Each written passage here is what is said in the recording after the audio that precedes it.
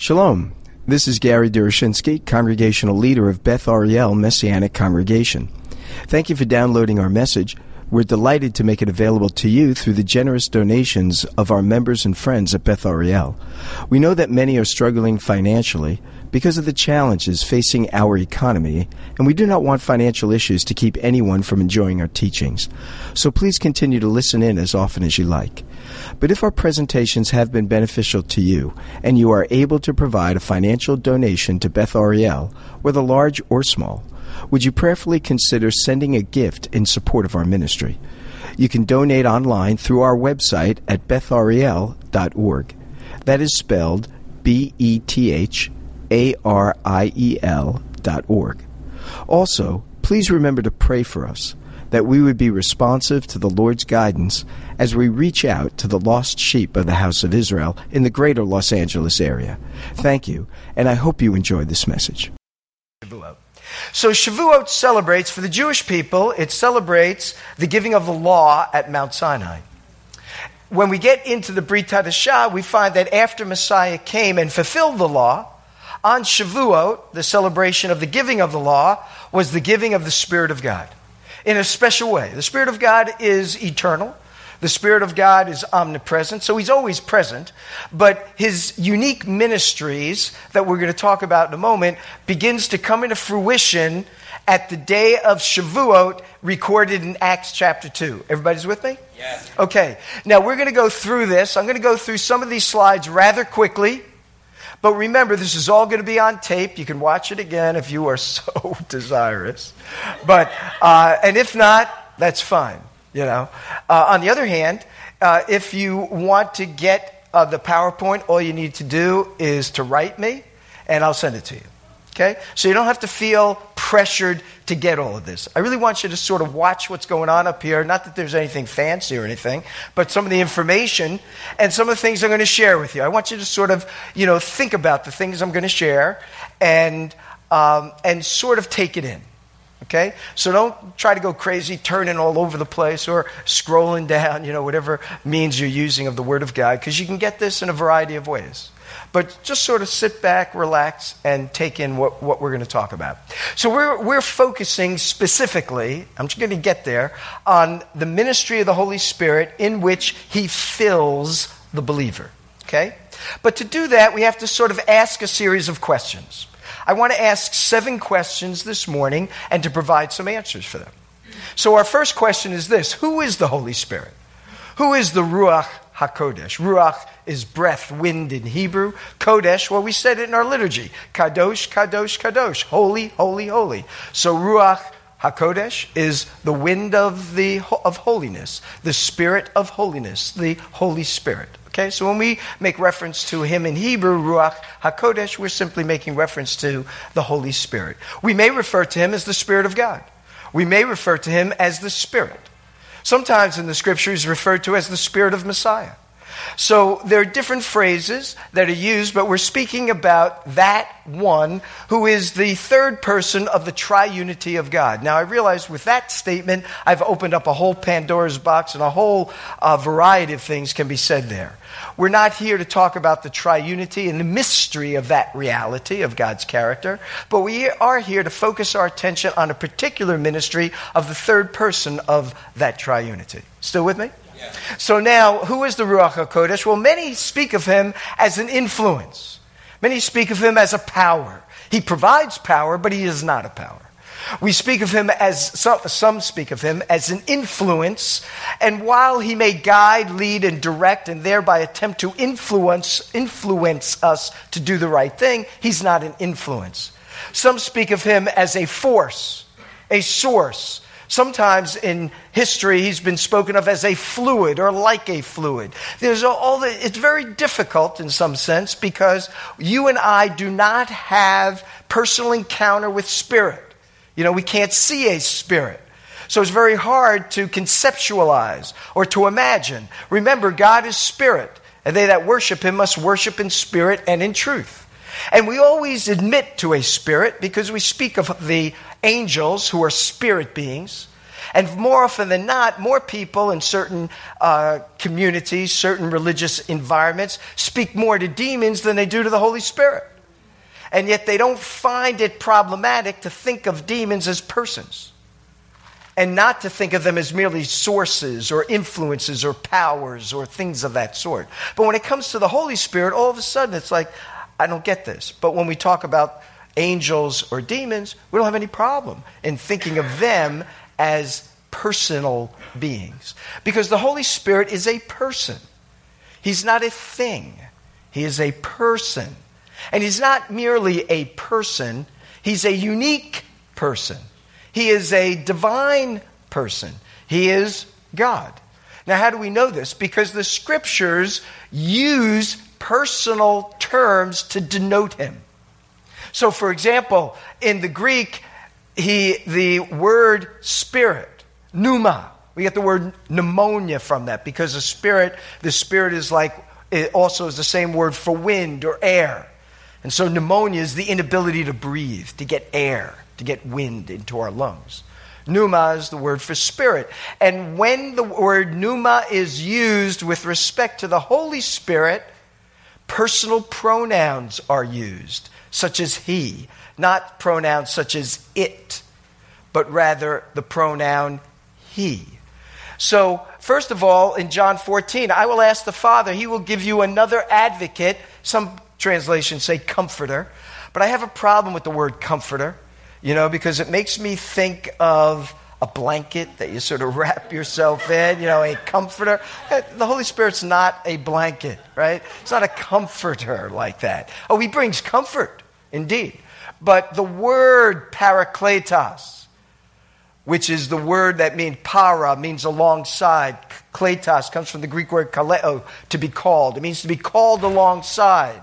But to be called alongside for what purpose?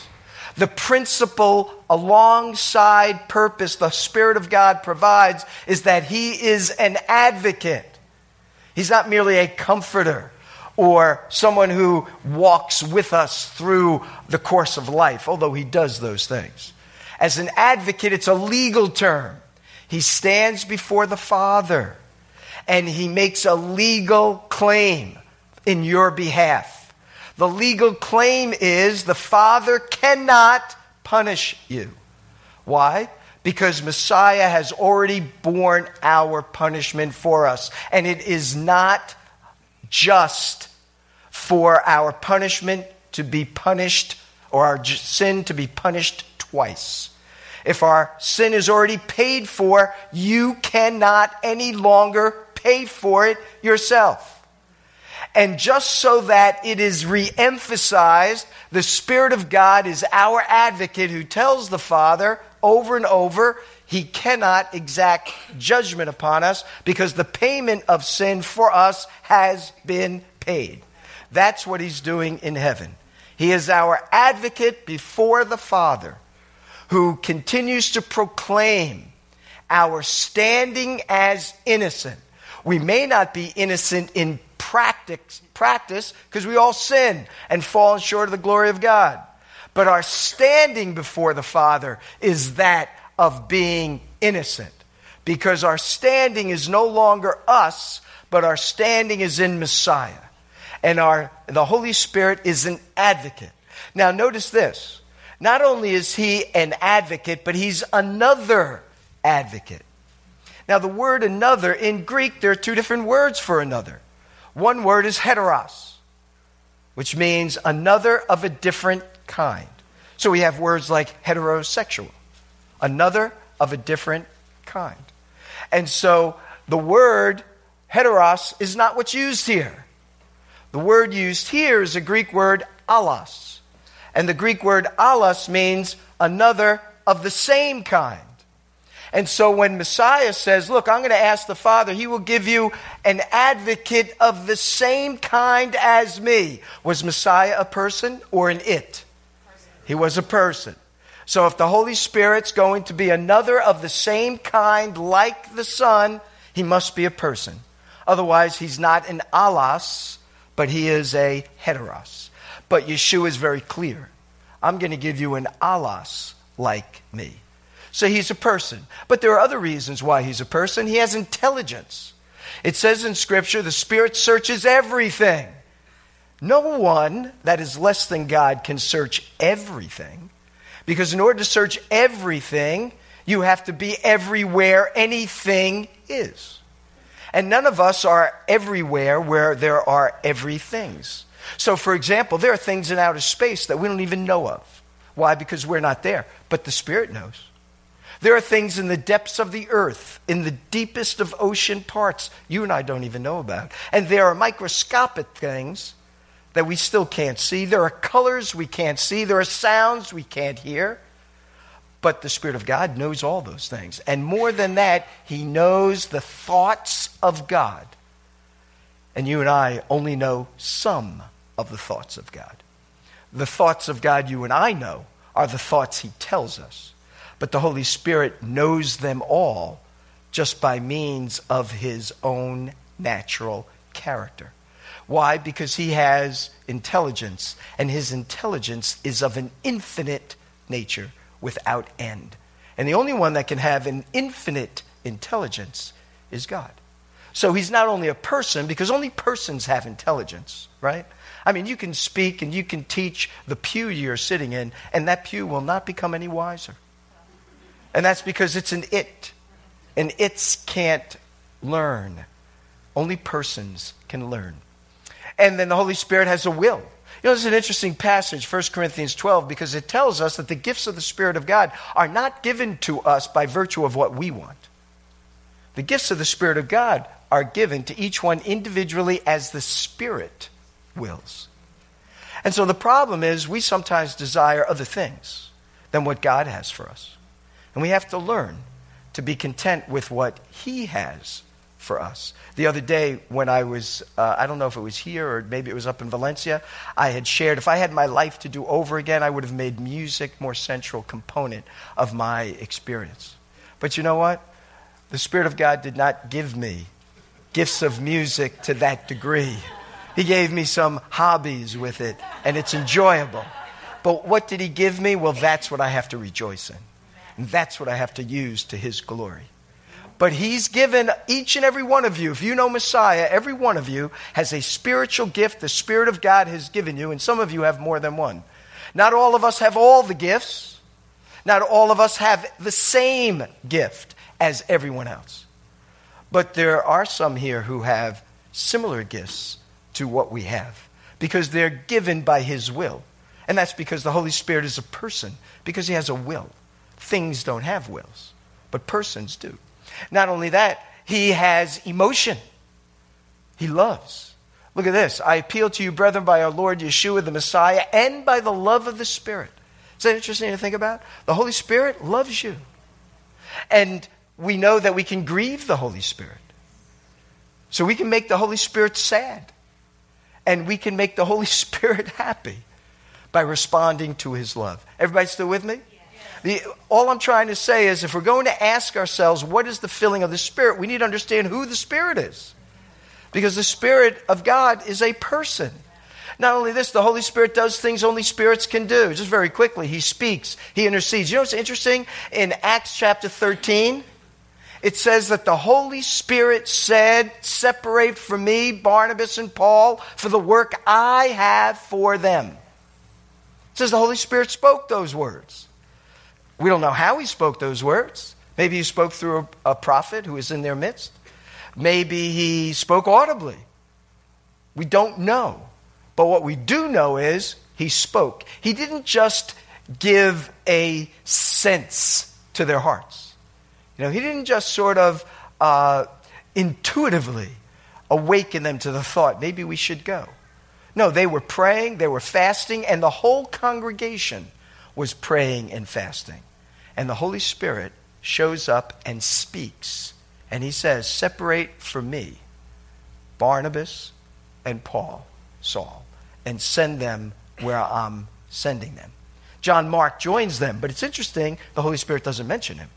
And it's interesting, too, that halfway through the trip, John Mark leaves.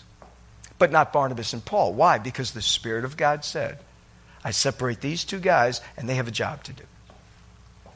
So the Holy Spirit is also a person, but he's God. And so in Job, the Spirit of God has made me. Only God makes people.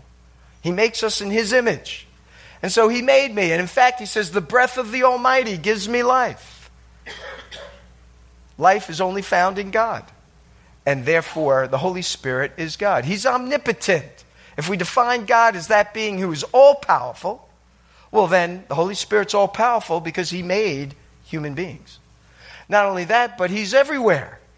David writes, when the Spirit of truth comes, he will guide you into all truth. I should say he's omniscient. He'll guide you into all truth. He knows all the truth, not just some. He knows every truth. And the only one that knows everything about everything there is to know about is one who is knowledgeable of everything, and only God is. And he's everywhere. When the Spirit of truth comes, he'll guide you into all truth. The Holy Spirit is everywhere. Where shall I go from your Spirit? Where shall I flee from your presence? If I make my grave in Sheol, you're there. If I go up to the heights, you're there. Wherever I go, I cannot escape the Spirit of God. So the Holy Spirit is a person, but he is God. And God is a person, and thus the Spirit of God is a person. So first question is, who is the Holy Spirit? He is a person. And therefore, we need to relate to him as we would persons. But the second question is, who can be filled with the Spirit? Now, we haven't talked about what is the filling of the Spirit. We'll get there. We're trying to get there. But who can be filled with the Spirit? There are two criteria to be filled with the Spirit. One is, you must be a believer. And that's why it says in Romans 8, anyone who doesn't have the Spirit of Messiah doesn't belong to him. So if you don't belong to him, you can't have the Spirit. You can't have the Spirit of God in any capacity.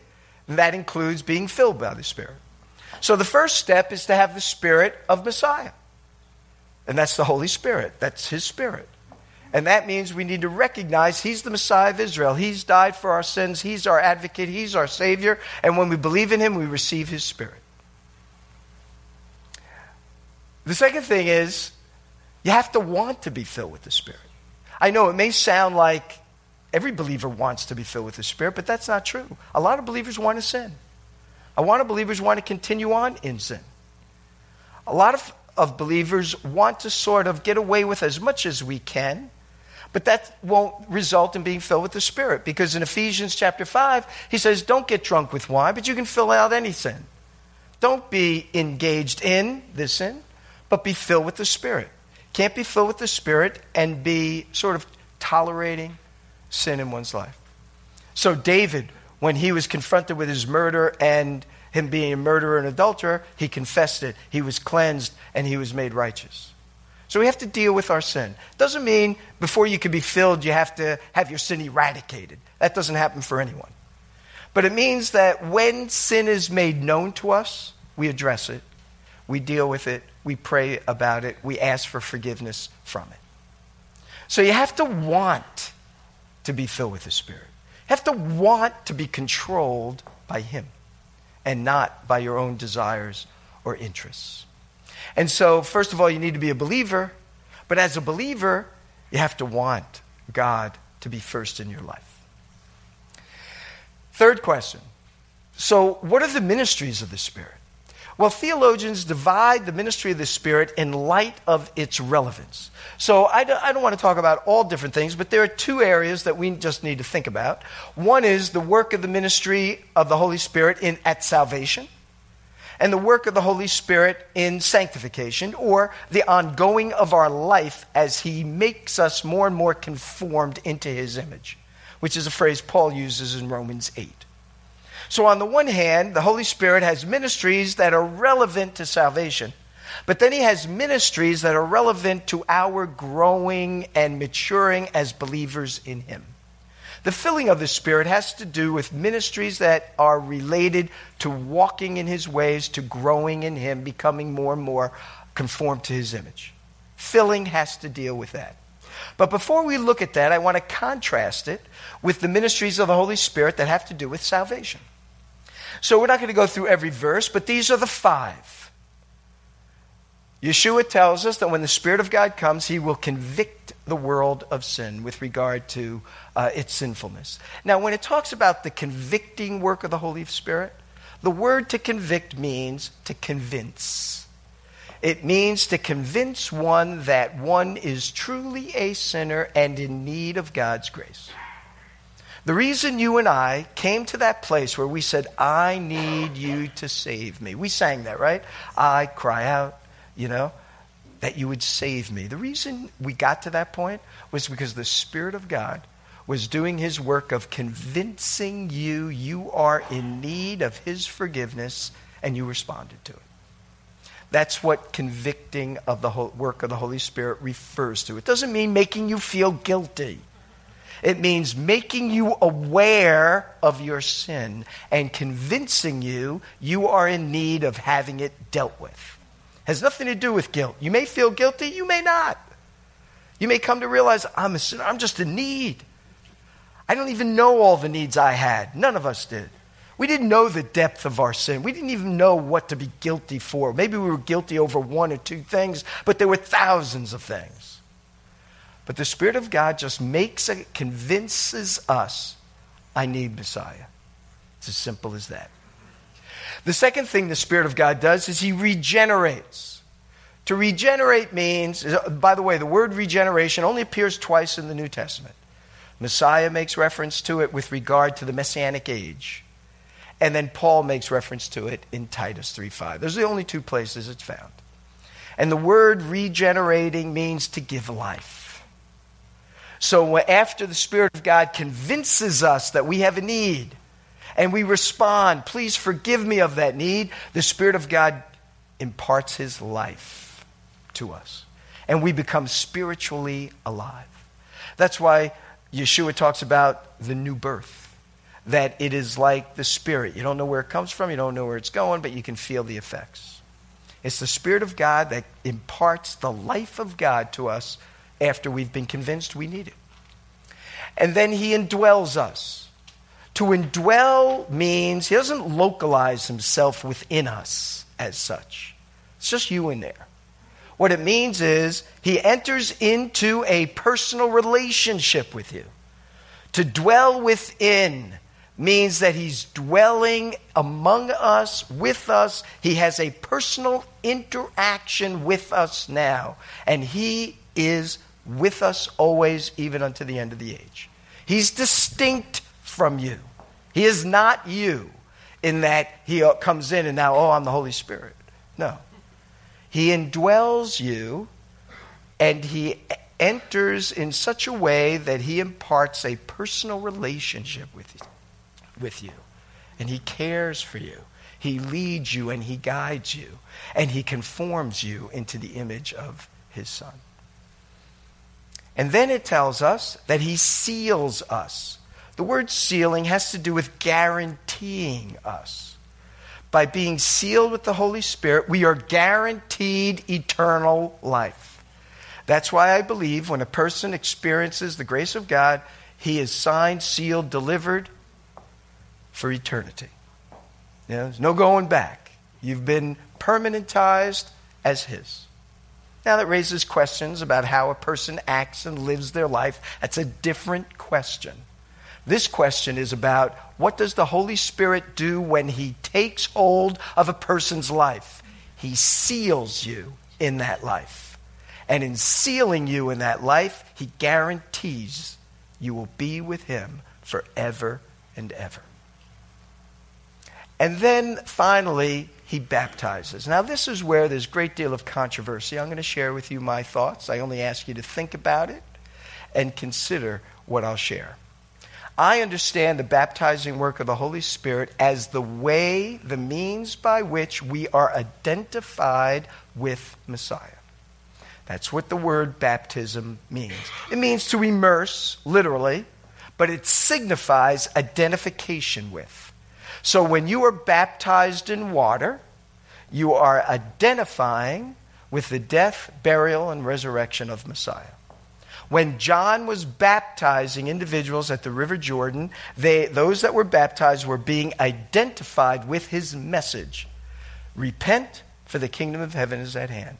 It must mean that, because Yeshua submits to John's baptism, and he was not a sinner, so he did not have to repent of his sin. So why does he submit to baptism?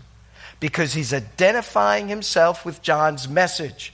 And that's why when he preaches his first message, you can see it in Matthew 4, it's the same message John preaches.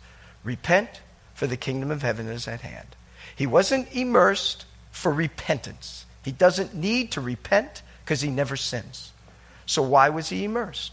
He was immersed because he identified himself with John's movement, which was a back to God movement, which meant I need to repent, for the kingdom of heaven is at hand. Baptism means to identify with. And when the Spirit of God works in baptizing, he now has done a work in you where you are identified with Messiah. And that key phrase is applicable to you. We are in Messiah. That's Paul's most common expression throughout his letters. To be in him. How do you get in him? You are identified with him. And how does that work? The Spirit of God has identified you with Messiah, and therefore you are in him. Everybody with me? Now, often the baptism and the filling of the Spirit are confused. And I'll show you why they are confused. And it's understandable that they would be confused, because in Acts chapter 1, verse 5, Yeshua says, John immersed, baptized with water, but in a few days you will be baptized with the Holy Spirit. Now, this is Acts 1, so he's referring to what? Acts 2, the day of Shavuot. You with me? Mm-hmm. So, Acts 1, he says you will be baptized with the Spirit. But now watch this. In Acts chapter 1, just 3 verses later, he tells them to wait in Jerusalem so that they would receive power when the Holy Spirit baptizes you. It doesn't say that. Now it says when the Holy Spirit comes upon you. So that's a different phrase. See, and so it's easy to say, well, to be baptized also means for the Spirit to come upon you. Does it or doesn't it? We know this phrase is used with regard to the baptizing work, but it's different. If he had said, but you'll receive power when the Holy Spirit baptizes you, we'd have no questions, right? But it doesn't. It says he will come upon you. But now watch this. When you get to Acts chapter 2, when the day of Pentecost came, all of them were filled with the Holy Spirit. In Acts chapter 2, it never uses the word baptized at all. It uses the word filled.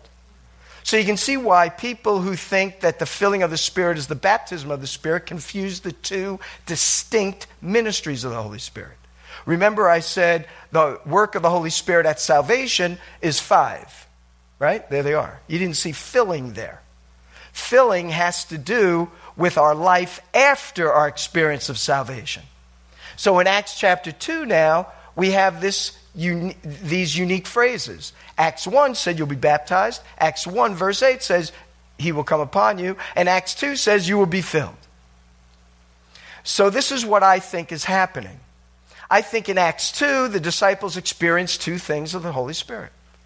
They experienced the baptizing work, and they experienced the work of filling. They experienced 2 things, not 1 thing. And that's why we confuse the 2, because we think the 2 are the same thing, but they're not.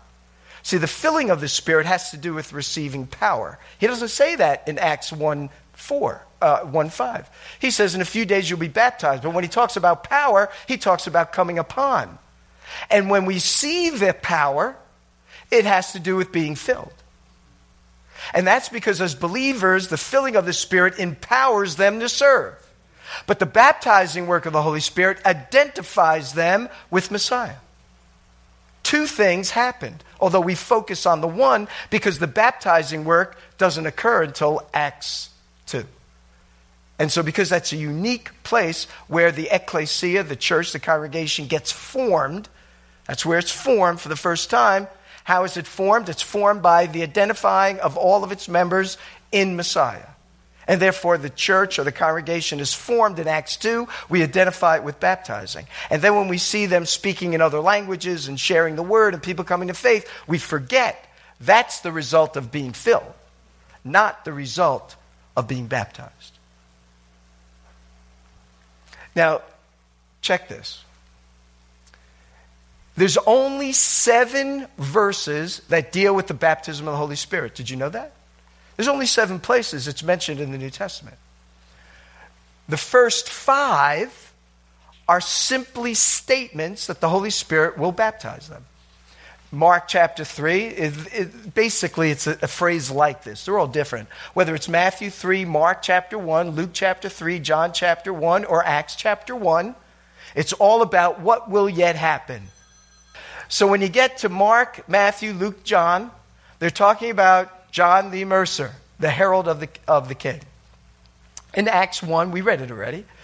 Those are just statements of what's to happen. Simply that the Holy Spirit, the Messiah will baptize you in the Holy Spirit. So it's just a description. Of our 7, there's 5 of them.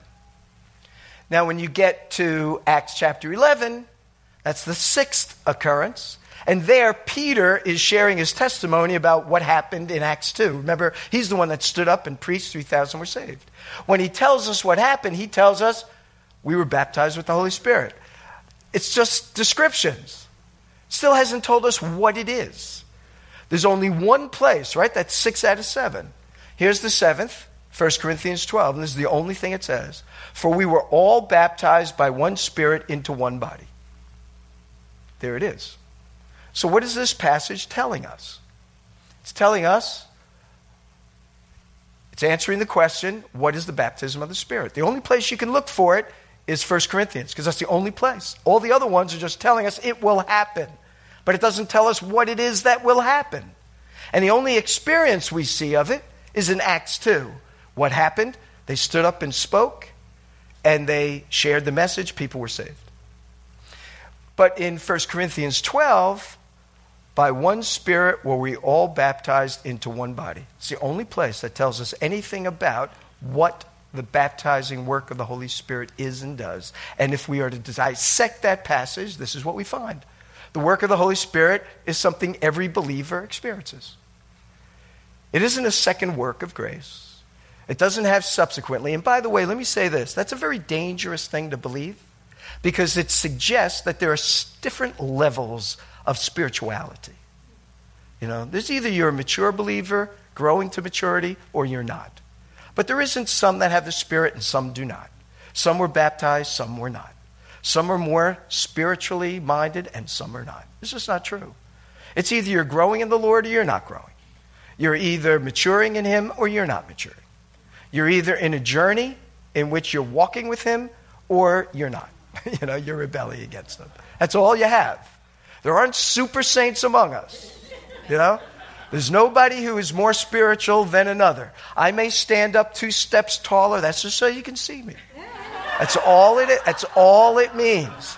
I get the microphone so that you can hear me. Yeah? That's all it is.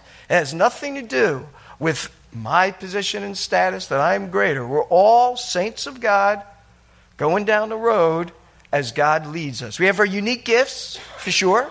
We have unique calling, for sure. We have unique authority because of that calling. That's for sure. All that is true.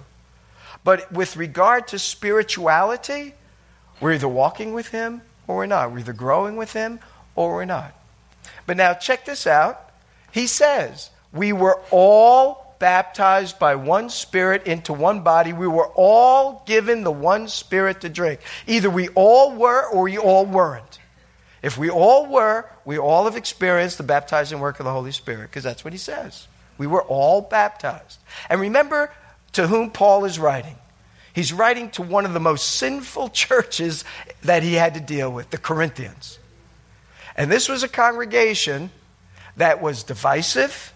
This was a congregation that some said, I'm for Apollos, I'm for Paul, I'm for Yeshua. You know, they were all seeking to have greater recognition. This is a congregation where Paul says there is such sin in this congregation it's not even heard of among the Gentiles. That one of your own would be having sexual relations with his stepmother. That's what was going on here. And yet he still says we were all baptized. Remember, he includes himself. So number one, the work of the Holy Spirit in baptism, everyone experiences it. Secondly, it occurred for the first time on Shavuot. Remember, this is a unique ministry. It doesn't happen before because Messiah said, in a few days you will be. Future. Hadn't happened yet. It happens in Acts 2, even though it's not said in Acts 2. Remember in Acts 2, what does it say? They were filled. It doesn't say they were baptized. But they were baptized because Yeshua said it would happen. So it first occurred in Acts 2. Why? Because that's when the church is starting. Hasn't started yet. They're believers, but it doesn't start until the congregation of believers is formed as a body and the believers are identified with Messiah and they are made into one body of believers. So he said it was future. And by the way, you're only baptized once. Because the Greek tense, where he says we were all baptized, is in the aorist tense in Greek. We don't have a tense like that in English. But in Greek it means there's a point in time it happens, and and the effects of it are everlasting. By the way, that's the tense of salvation. When you ask the Lord into your life, it affects you then and has eternal ramifications. Same phrase is used here. There aren't multiple baptisms. It happens once. And the effect of it is ongoing forever. Well, it identifies us with the Messiah. You'll never be non-identified with him. Well, that's the sealing of the Spirit. It guarantees we have eternal life. You guys still with me? Yes. Okay. Fourthly, the baptism of the Spirit joins the believer to the body. We were all baptized by one Spirit into one body. That's the identification. It identifies you with other believers around the world and throughout history. Not just here in this room, but anywhere where believers exist, and any time they've existed, we are identified with them. We are the body of Messiah. How do we become this body of Messiah? It's the baptizing work of the Holy Spirit. You are identified with him. Notice nothing here about power, nothing here about service, nothing here about speaking in tongues, nothing here of any kind of supernatural manifestations of anything. It has to do with what the Spirit of God does for you in salvation. When you were regenerated, did you feel anything? Yet you got all new life. When the Spirit of God sealed you, did you feel?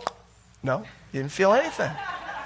When the Spirit of God did all those five ministries, when he convinced you, did he like whisper in your ear, you need to do this, you need it? No, you just got a sense within. It's a very subtle, loving, comforting, compassionate means work of the Spirit of God.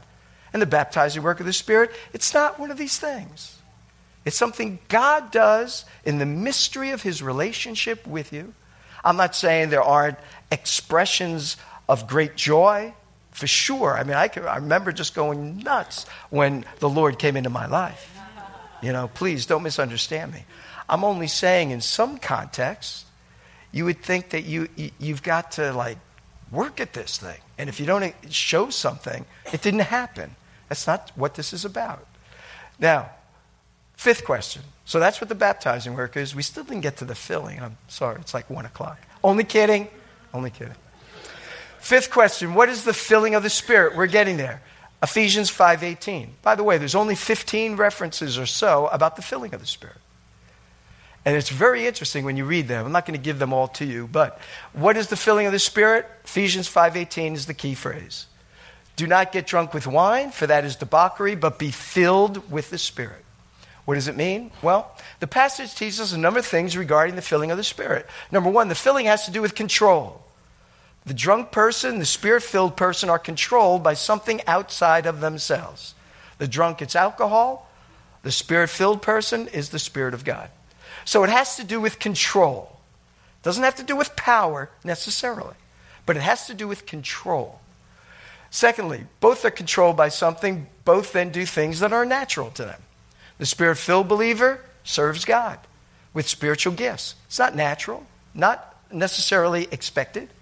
And with regard to being controlled by something outside, it's the Spirit that is working. The second thing is being filled with the Spirit means that we have placed ourselves under the Spirit's influence and control. We've yielded ourselves to him. And that's why Paul says, consider yourselves as living sacrifices. And so, secondly, being filled with the Spirit's a command, by the way. Ephesians 5:18 is an imperative.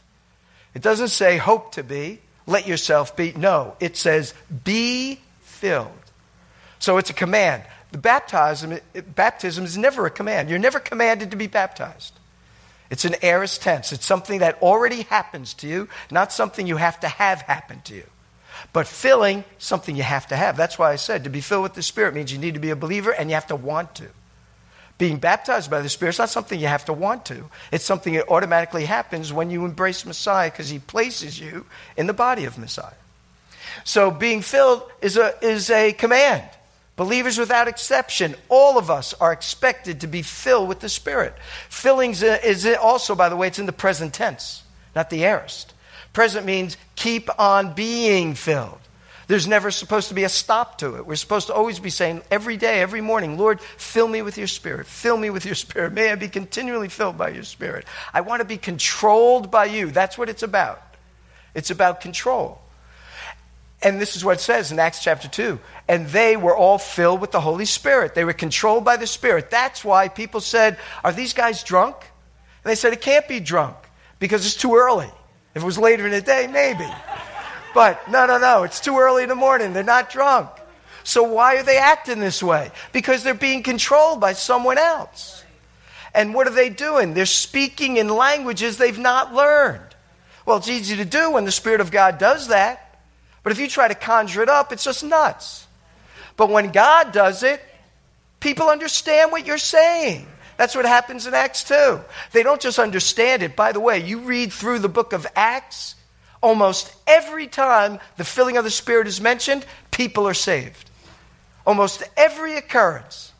And so salvation is a critical demonstration of the filling of the Spirit in the expression of power. And so the power isn't just nuttiness.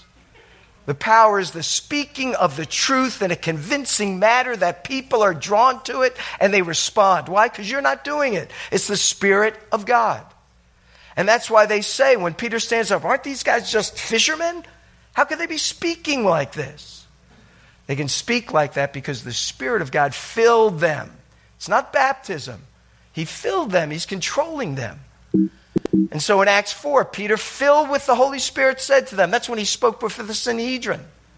After he spoke, 3,000 are saved. He gets hauled into prison. But look what happens. He's filled with the Holy Spirit.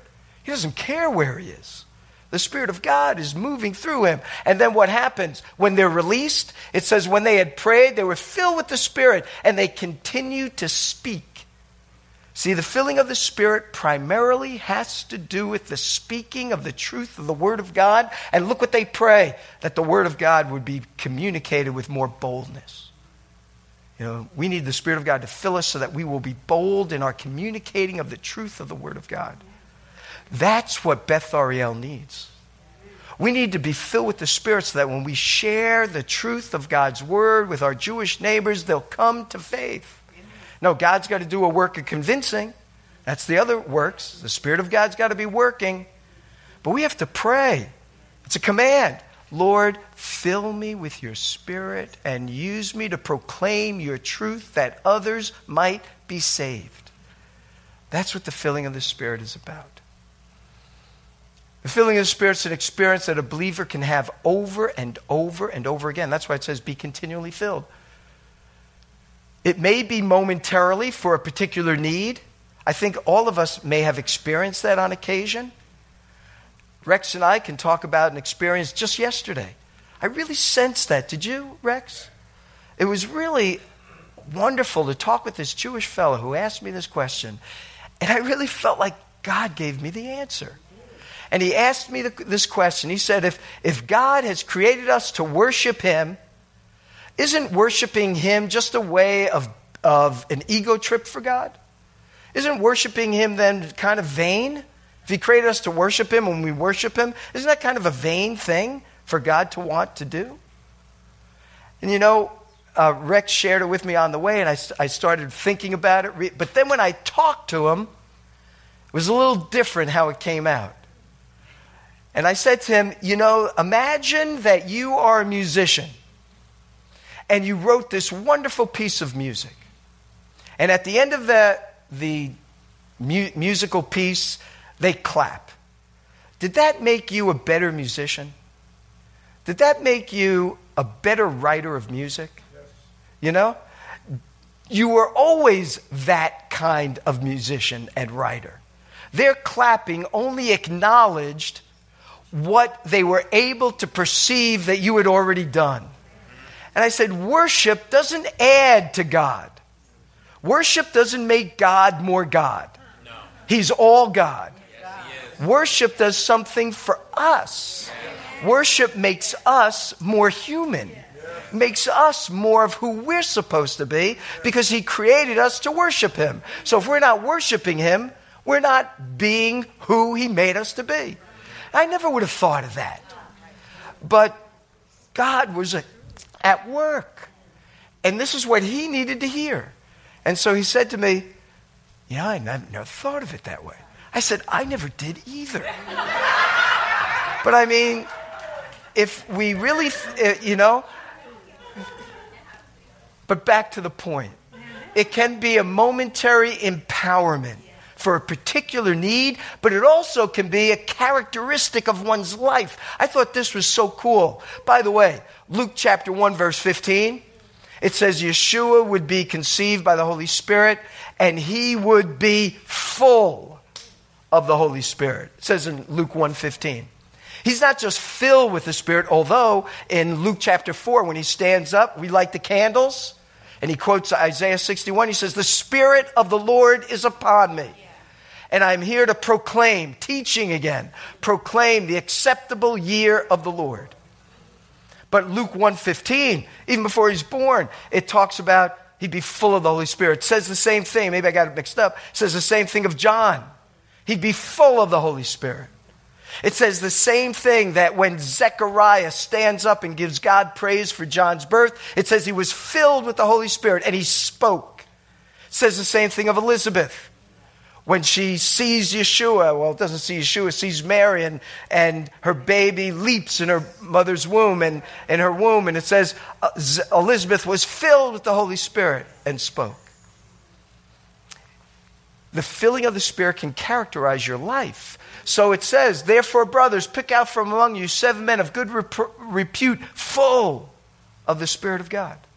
They were so ongoingly, continually filled with the Spirit, they were characterized as ones full of the Spirit. And by the way, it says that of Stephen on 2 occasions. It says that here, he's one of these deacons. You can look at it. But in chapter 7, when he's preaching and they get ready to stone him, it says Stephen, full of the Holy Spirit, looks up and he sees Messiah standing at the right hand of the Father. Full of the Holy Spirit. By the way, you look at Acts chapter 13, it says Paul was full of the Holy Spirit. We can be full of the Holy Spirit and we can be filled with the Holy Spirit. Think of this. We can be characterized as people of the Spirit because we're full of him.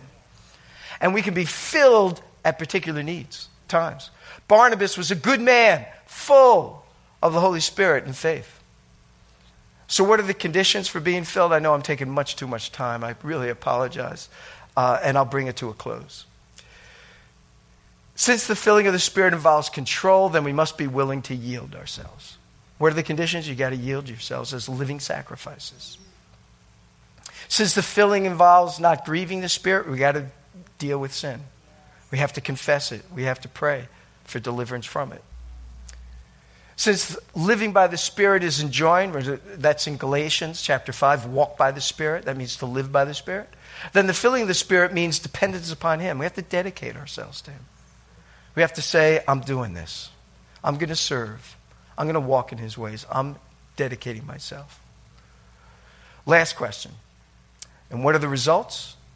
This is what I found in the Bible. You become more like Messiah. You know, we looked at Ephesians 5, but Galatians 5, that's the fruit of the Spirit. Love, joy, peace, patience, long-suffering. The fruit of the Spirit is the result of the filling of the Spirit. If you're filled with the Spirit, you're going to exhibit love. You're going to exhibit peace. You're going to exhibit patience. You're going to exhibit joy. You know, all those things. We'll be more like him. We'll build up one another. Look at this passage. And now I'm asking you to turn, if you would like, in Ephesians chapter 5. That's where he says, be not drunk with wine, be filled with the Holy Spirit. 5:18. When you get to verse 19, let me see if I have it.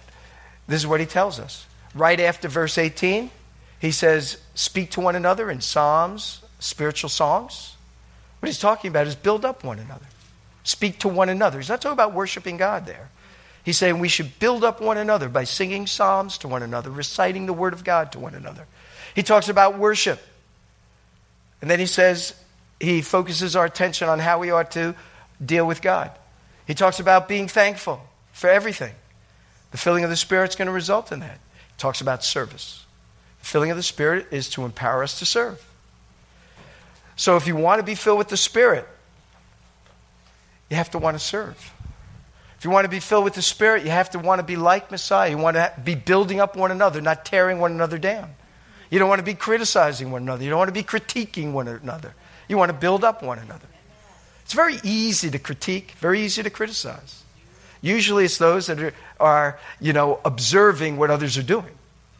Because when you're doing it, you know how hard it is. And you realize that you always make mistakes. Yeah. But once you get in the game, then you can experience the filling of the Spirit. It's for service. We got to serve. We have to serve one another. We have to serve the world. We have to serve our Lord. That's what worship ultimately is. And I think that's it. Oh, no, something here. Well, I think that's enough. But having said all of that, this is how I'd like us to close. How I'd like us to close. I'd like us to close in prayer. Let me just close this down.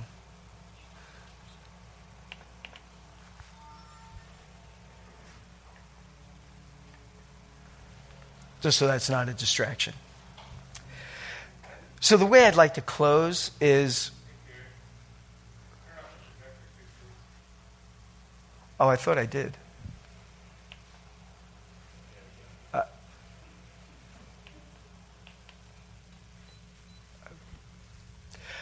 The way I'd like to close is I'd like us just to take a moment of prayer. I know it's very late. So we're going to close on this score. I'd like us to pray because I think what we need here at Beth Ariel is a fresh filling of His Spirit. Amen. It's Shavuot. We need to be filled by His Spirit. We need to be controlled by His Spirit so that we could serve Him. We're a small congregation. We need all hands on deck. And we need to be engaged so that we are fully who we ought to be. Right? This is what God has made us to be worshipers of Him, servants of Him. And so we need to serve Him. All of us have spiritual gifts. We need to use them for His glory. All of us need to build one another up. We need to be supportive. We need to be there for one another. And we need to be there for this community. We are approaching the end times. The Jewish people here in this community need Messiah. Gentiles here need Him too. And you and I have the words of eternal life. And so let's pray that the Spirit of God would take control of our lives. Where there's need to confess sin, let's do it. Where there's a need to affirm a will, make sure you're speaking truth to God, though. If you're really ready to dedicate your life to Him, then we need to do that. But we just can't say it. We have to really mean it because that's what the filling of the Spirit is. If we're going to obey God, we have to obey the command. Be filled. And if being filled means being controlled by the Spirit, then we need to make sure that we deal with those things that might hurt us from such control. So let me pray. And after we pray, we'll sing, the ushers will come, and then we'll dismiss. Our Father in heaven, we bless you, Lord, and we praise you. We thank you for this word. And we thank you for this wonderful teaching of your word about the Spirit of God. And we pray that your Spirit has spoken to us and that you would help us be responsive to His voice and to His truth and to His teaching. And so, Lord, we are all in need of, but also commanded to be, filled by your Spirit. But we need you to work on our hearts to enable us to be yielded to your will and to be desirous of what you want from us and for us. And so, Lord, might you do that miraculous work. Perhaps this morning for some, you have spoken loud and clear in the depths of their soul, and they need to let you know, Father, fill me. Perhaps there are some that need to wrestle with their lives and need to take what was shared and to reflect on it and to think about it. But Lord, we need to speak truthfully to you about this matter.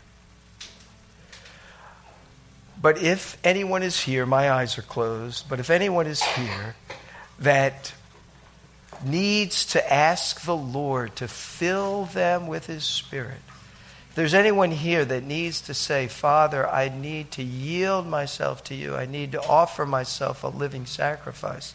I want to do that now. If there's anyone here that needs to say, yes, I want to obey your command to be filled. So, Father, fill me, work in my life to make me receptive to your filling. I'm just going to ask, just stand up and in the quietness of your heart and soul, just pray to Him. And I'll just wait a few moments, and then I'll lead us in a prayer. But stand up to the Lord and say, and lift up your hands to Him and say, Father, I just want to be an open vessel for you. I want you to fill me, for even as you fill us, you expand us, you grow us, you make us more mature in you. You make us more like Messiah. And Father, we need you to control us, to live the life through us that we need lived. We need you to help mold our wills and fashion and form to your own. Father, we want to be instruments that brings the good news to our community, to speak the truth of Messiah, like we see it was done in Acts with the results of people giving their hearts to you. Father, might you fill us here at Beth Ariel and many other churches and messianic ministries as well. May you fill us this Shavuot and ongoingly, continually, that we all might serve you and be catalysts for salvation in the hearts of many, many people. Father, we bless you, we glorify you, and we thank you. Take our hearts and make them yours. Take our spirits and mold them and fashion them into your own. Take our choices and may they be choices that honor you. Take our lips and may we use words that are reflective of your love and compassion to one another as we build up one another. So, Father, we bless your name, we glorify you, and we thank you for this day. Thank you for listening to our message. We hope that it serves to encourage you in your walk with the Lord and your service to Him. Do remember us in your prayers, and if you are able to provide a financial donation to Beth Ariel, whether large or small, would you prayerfully consider sending a gift in support of our ministry? You can donate online through our website at bethariel.org. That is spelled BETHARIEL.org. Thank you again, and may our Heavenly Father richly bless you as you continue to follow Him. Shalom, shalom.